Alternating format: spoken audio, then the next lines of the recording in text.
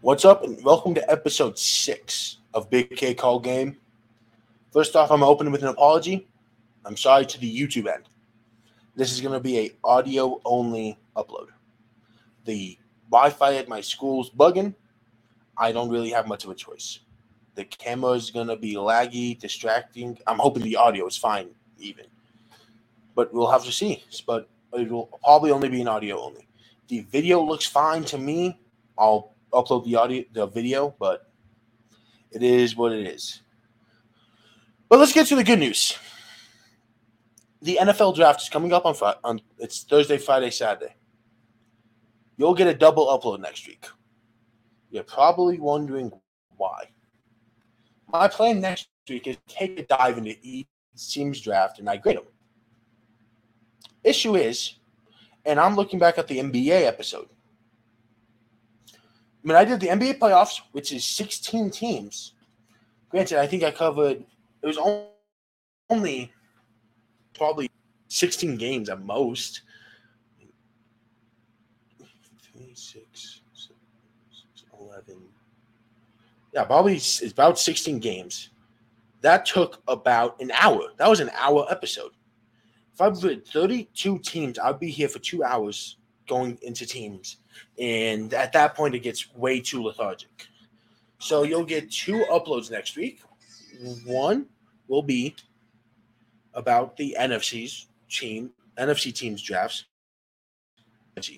But while on the NFL, let's talk about the big thing that happened.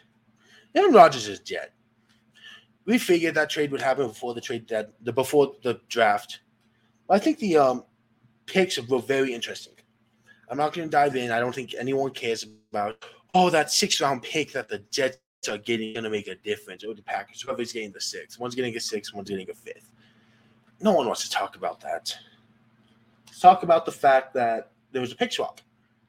I saw a bunch of people saying, I don't like the pick swap. It doesn't make sense for the Jets. I mean, it doesn't make sense for the Packers. Here's the issue. Russell Wilson last year was traded for 2 firsts, a second, and I think a third in players. So for Russ, who was 32, 33 at the time, was playing at a high level, was traded for 2 firsts, a second, and a third. And he was not retiring anytime soon. Now let's look at Rodgers. What can we say about Rodgers? Rodgers is 39 years old right now. And the last few years, it's been, is he going to retire? Is this Rodgers' last season? The answer genuinely might be, yes, he could be one and done.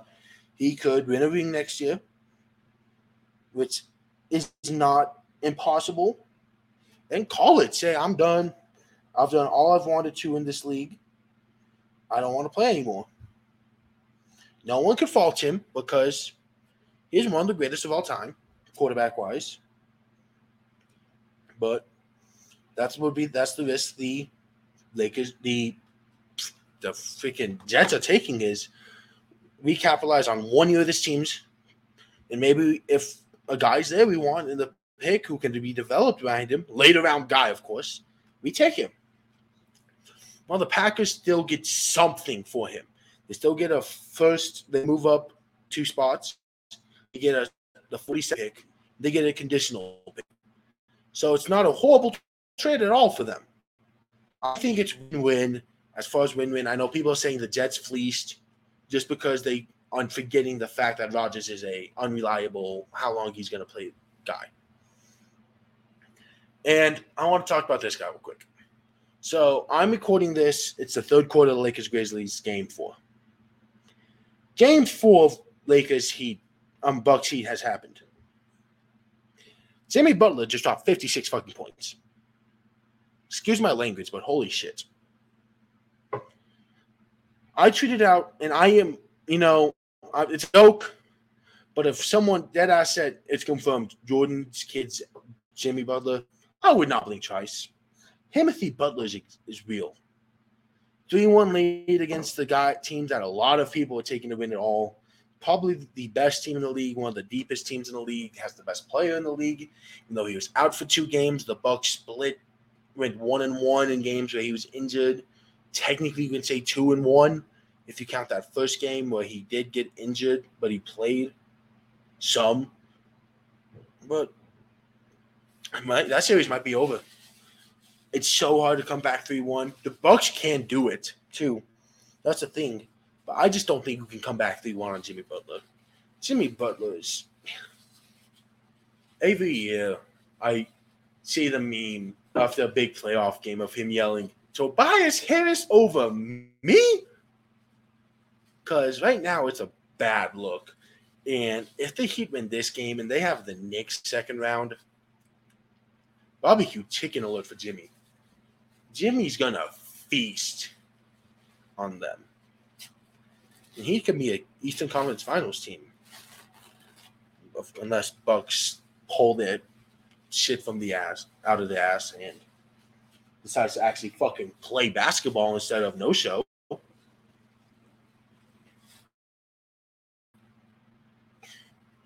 But other playoff series, this is going to be a short episode. NBA playoffs, only one team's been eliminated, and that's the only sweep. And people are like, I saw, because the Nuggets lost last night. And people are like, oh, Nuggets are fake. They lost to the 8 seed. They hit up 3-1 on a 1 seed.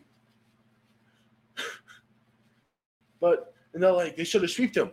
The only sweep was against a team who, after the trade deadline, after they traded KD and Kyrie, were on pace where if they played 82 games as a team, they won 37 games. They don't even make the play-in. And that's the only sweep this year. The Celtics aren't sweeping anyone this year. The Grizzlies the Grizzlies are losing their series right now. The Kings are 2-2. Seeds don't fucking matter at this year. Because everyone's fucking good. And that's why the NBA is so beautiful this year. Is the 4 seed is probably better than the 2 seed in the West. The Suns are better than the Grizzlies. The Suns are more likely to win the finals than the Grizzlies. And that's just not because of the trade. They're the better team. Matter this year, out West specifically. The Lakers are a 7 seed, and a lot of people haven't gone to the finals. LeBron is a human. And still, people are saying, yeah, he's going to take them to the finals. So why do people freak out that a 1 seed loses to an 8 seed one time? It's hard to beat a team 4 times in a row, not the less when it's the 8th time they're playing them. You don't go 7-1 against a team in a year. That's not how shit works. If it is, then the NBA champion will be obvious entering the year. It's simple. The Nuggets are 6-2 on the year against the Timberwolves. Cool. A Laker fan to me last night said, oh, we swept the Timberwolves. No, you guys didn't. Well, they had Naz Reid and Jaden McDaniels when they played them. No, they didn't. They didn't play. They had Mike Conley. It was after the deadline, and you still lost. You don't have an excuse. You can't make fun of us. That's not how this shit works. It's that simple. No, NBA fans are just stupid sometimes. I'll be straight. The Bucks are the Tampa Bay Rays, first team to hit 20 wins in the MLB season. If you didn't see that coming after the 13-0 start, you're crazy. You're crazy. They only had to win 7 games to get to the first team to win 20 games. I mean, the pitching's been on lock. And hopefully Springers gets healthy soon. Great pitcher. Insanely talented guy. I mean, but injuries are a part of the game. That's what sucks. And these guys know what they're doing. They know they're putting their bodies on the line. They know what they're risking. I mean, that's how it is. I mean, Navy Sport does it. Basketball guys sprain their ankles. Anthony Davis breaks every bone in his body if he hits the ground. Kawhi Leonard misses games just because his ankle's a little sore. Kawhi will walk up to Tyronn Lue and after a shot and say, Coach, I felt something in my wrist. It was just you taking the shot, son. I don't know. I can't play tonight, Coach. I think I need to go to the hospital. Well, more like, Coach, I hurt my wrist. When I shot the ball, I heard my wrist flick.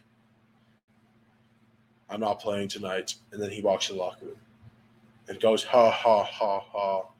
I've got these fools tripping, cuh. And then AD just hits the floor and it's a heart attack. We never know. It could be his ACL torn. And he just high-fived LeBron. That's how injury prone he is. I won't even lie. They did him dirty when they posted the graphic on TV of every part of his body, how many games he's missed because of it. That's probably the dirtiest graphic I've seen ever. You don't violate a man like that. You let the man live. Now, let's talk about one last guy. Let's talk about Tank. I know we rocking with Tank. We rocking with Tank. The best story that came out of that fight was Ryan Garcia before the fight walked up to Tank and was like, "Hey, yo, Tank, we homies after the fight? We gonna be good?" And Tank just basically laughed him off and said, Nah, I'm gonna beat your ass and say fuck you. We ain't no homies." Tank walks into that ring thinking he's gonna murder someone. Yeah, no. He's not called Tank just because he wants to be called Tank. He's called Tank because it feels like when you get punched by him, you're getting ran over by a fucking tank. So we'll go to NBA, back to NBA real quick before, because I'm keeping an eye on the Lakers Grizzlies game, and I just saw one name pop up, and this guy needs to be talked about because he's a fucking dumbass. There's 5 things you don't say in the NBA. Jordan's ass. You don't say fuck Kobe. You don't say Tim Duncan was flashy. You don't call you say Nikola Jokic is right, or else you're wrong. If you say Nikola Jokic is athletic, get the hell out of my gym. And you don't call LeBron James old. Especially when you then follow it up by saying, if you don't drop 40 on me, I can't respect you. Those are words that should never be said out of anyone's mouth. I don't care if you're Jordan. Jordan knows not to say that. And I think Dylan Brooks realized it. And I think Dylan Brooks was walked into in the third quarter looking at him like, he's really going to score 40 on me.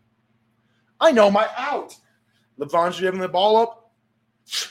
You can't drop 40 on me if I'm not in the game. Dick punch. Hey, he couldn't drop. Hey, and I knew if Von ended with 40, Dylan Brooks was going to come out and say, hey, it wasn't on me, though. I didn't play the whole game. He can't drop 40 on me. He's too scared of me. And then he goes out and talks about the league's trying to make me look like a villain. I don't know why people think I'm a villain. You punched LeBron in the dick. If you punch a man in the dick, you have permission. You give them permission to run up with the whole squad and beat your ass. You don't punch the hammer.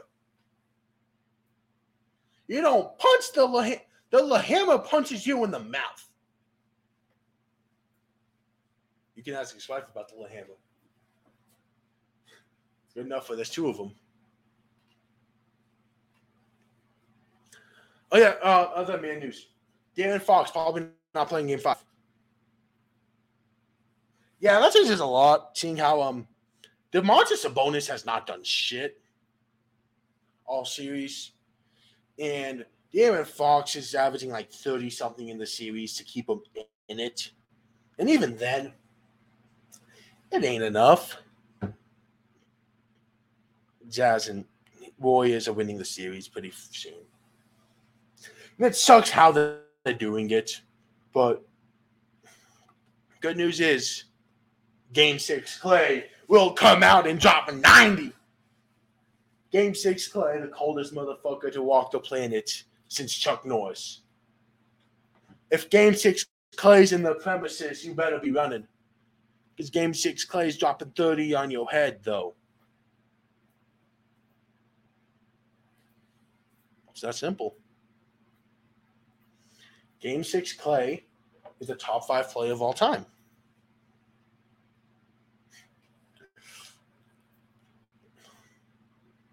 Hold up. Since I made that take, I need to back it up with stats.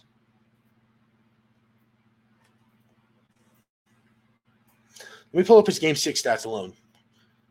I know someone is tracking this. In the last few games, here's some of the games Game 6 Clay has put up. Game 6 Clay has dropped 41 points against the Thunder.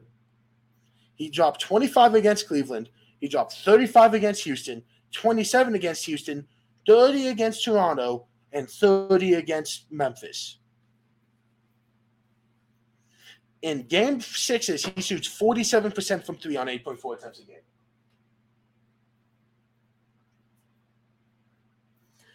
All while averaging 2 turnovers a game.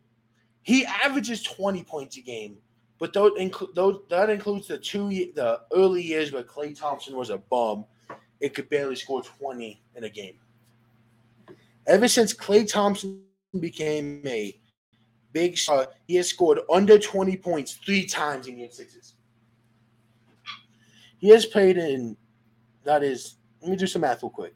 1, 2, 3, 4, 5, 6, 7, 8, 9, 10 Game 6s, and he scored under 20 points 3 times.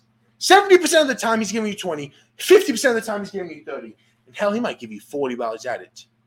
Because Game 6 Klay is that guy. And Game 6 Klay just called game.